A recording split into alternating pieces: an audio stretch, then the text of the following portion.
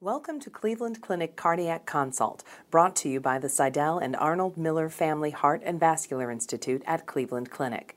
In each podcast, we aim to provide relevant and helpful information for healthcare professionals involved in cardiac, vascular, and thoracic specialties. Enjoy. Good morning, I'm Oussama Wazni. I'm the section head of cardiac electrophysiology at the Cleveland Clinic, and with me here is Dr. Lindsay, the past section head, immediate past section head of cardiac electrophysiology at the Cleveland Clinic. Also, Dr. Lindsay was a past president of Heart Rhythm Society. Both of us are thrilled to be here this morning to talk about the CABANA trial and its implications on our clinical work, everyday work in EP. Dr. Lindsay will take the lead, and I will be discussing with him the study in detail. CABANA is a very interesting trial. It was one that really was designed to look at additional benefits from going through an ablation. And what I mean by that is that most patients come to us for ablation procedures because they have symptomatic atrial fibrillation. Many of them, either medicines have failed to control their arrhythmias or were not tolerated, and then they came to us because they needed relief from the kind of symptoms they had. Because for many people, atrial fibrillation has a significant burden on quality of life. In some instances, patients also looked at the risks of taking medicines and just didn't want to take them. So that's really why we do ablation procedures, to improve quality of life. The question really raised by that CABANA focused on is whether it reduces the risks of death, stroke, bleeding, or cardiac arrest. And that was a combined endpoint that they looked at to see whether it would make a difference.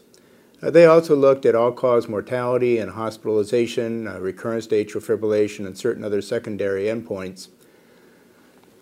So in doing this trial, it was difficult. To put it in perspective, we had a great challenge in recruiting patients for it because they came to us because they were symptomatic. They wanted to have something done, and they didn't want to be randomized to a drug limb, which maybe they'd already failed. So right there, you have kind of an immediate challenge in doing a study like this. It was known that there would be a big crossover from one treatment limb to the other, and Dr. Packer and the statisticians tried to account for that in designing the clinical trial.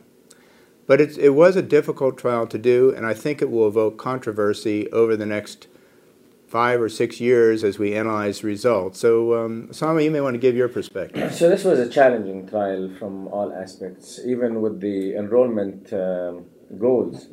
So the enrollment goals was to start with about 5,000 patients, and that was dropped down to about 3,000 and even less when the trial was finally concluded.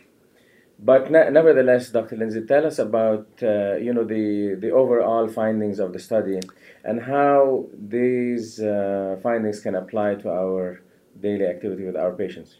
Yes, in round numbers, there were 2,000 patients enrolled in the study, 1,000 in each limb. So one limb got medical therapy and the other limb underwent ablation procedures. And about 20% of the patients who went through ablations required a second ablation. The problem was this. About 9% of the patients who were supposed to get ablations never did. And it's not quite clear why, whether there were financial issues or whether they changed their mind or could they have been too sick. Now that's a problem because it would bias the results.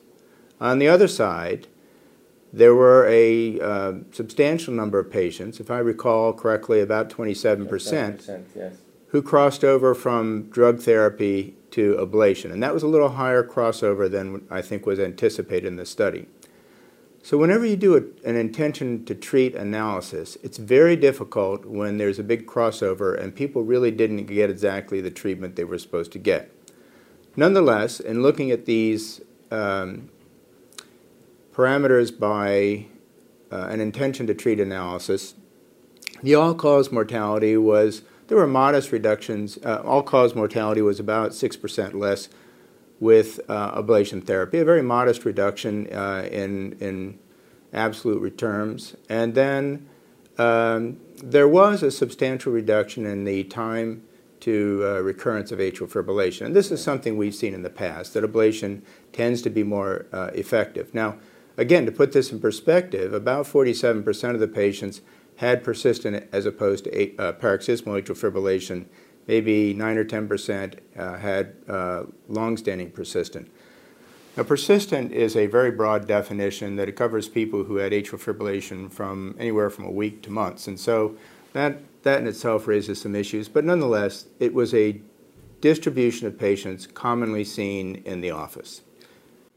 Actually, for me, I thought the results were very encouraging because taking the intention to treat analysis and all the statistical analysis aside, this was a big study that showed that actually ablation works. It keeps people in sinus rhythm more than medical treatment. It also showed that ablation is a safe strategy in those patients. The complication rate was very, very low. And then if we take into account subgroup analysis, for example, younger patients and patients who have heart failure, those patients tended to do much better when they had an ablation versus medical treatment. And this, especially in regards to the patients who have heart failure, it corroborates the findings from CASTLE-HF AFib study, in which patients were randomized to either ablation versus medical therapy in patients who had heart failure, and the ones who had an ablation did a lot better. So in that sense, I think CABANA is very encouraging. Unfortunately, again, it was a very challenging study to enroll in, and even when patients were enrolled, it was very hard to get patients to stick to their arm of treatment. And frankly, the fact that a lot of patients who were supposed to get medical therapy ended up getting ablation, even though they are in a study, means that medical therapy is not something that patients want to stick with for the long run. And to put this in perspective, though, it's difficult to know what to do with an intention to treat analysis where there's so much crossover. If you took the patients as to what they were actually treated with, there was a reduction in cardiovascular mortality. There was a substantial reduction in hospitalizations for cardiovascular problems, and the primary endpoint was reduced by a relative 23%. So where the debate will occur over the next years is what do you do with a trial with this much crossover? And if you go by what the patients were actually treated with, well, some would argue that there is benefit from actually being treated with an ablation procedure. And I think that's the debate as to whether that's a valid way to do it. And I think part of it is we need to better understand the demographics of the patients who were originally supposed to get an ablation but didn't, and some of the other things that would help us to determine these changes.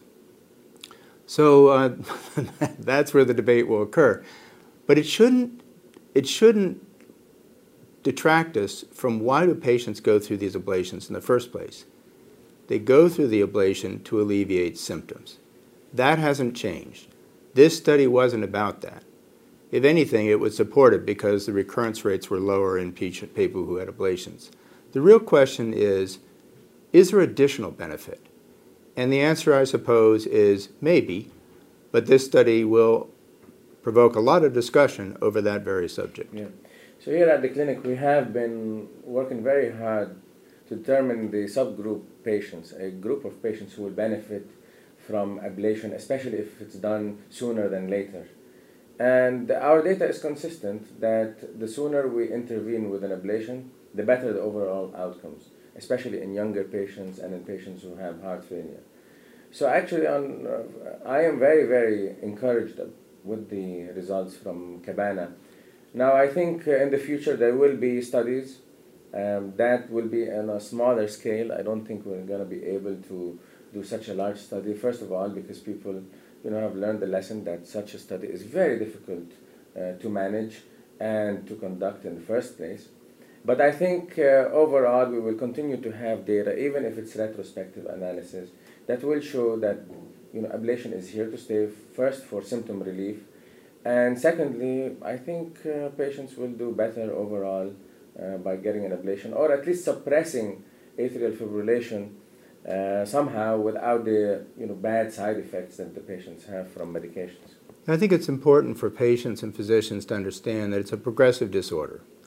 And as Oussama has pointed out, earlier intervention, according to our data, seems to offer better outcomes than if you wait too long in the course of disease where patients get progressive changes in their HO which are harder to reverse. And there is data from Castle trial and other data suggesting that for patients who have heart failure, you can reduce the rate of hospitalization by getting them back to a normal rhythm. And there's a lot of judgment and selection in making these kinds of decisions. Some people who are doing well, they don't need to go through this necessarily. But for those who do have symptoms, or in whom management would be difficult because of progressive heart failure, I think that that's where it's more clear that the ablation procedure offers a benefit. And as for these other parameters that we've discussed, well, we'll see what the debate brings us over the next 5 or 6 years. So in our practice, Dr. Lindsay, how would you describe the patient that we now typically will offer them an ablation? For me, it tends to be patients who come from around the country who have been tried on medications, they have a lot of symptoms, and they aren't doing very well. So those aren't patients that I can randomize to one versus the other. And that was one of the challenges that I had in recruiting patients for CABANA. There are also patients who've read about the risks of taking antiarrhythmic medications and also recognize that the efficacy of these medicines is relatively low. So there the discussion centers on the fact that ablation procedures aren't perfect either, but this is what the potential benefits are in alleviating their symptoms. Then there's a small percentage of patients who may want to go through the ablation procedure to come off of anticoagulation.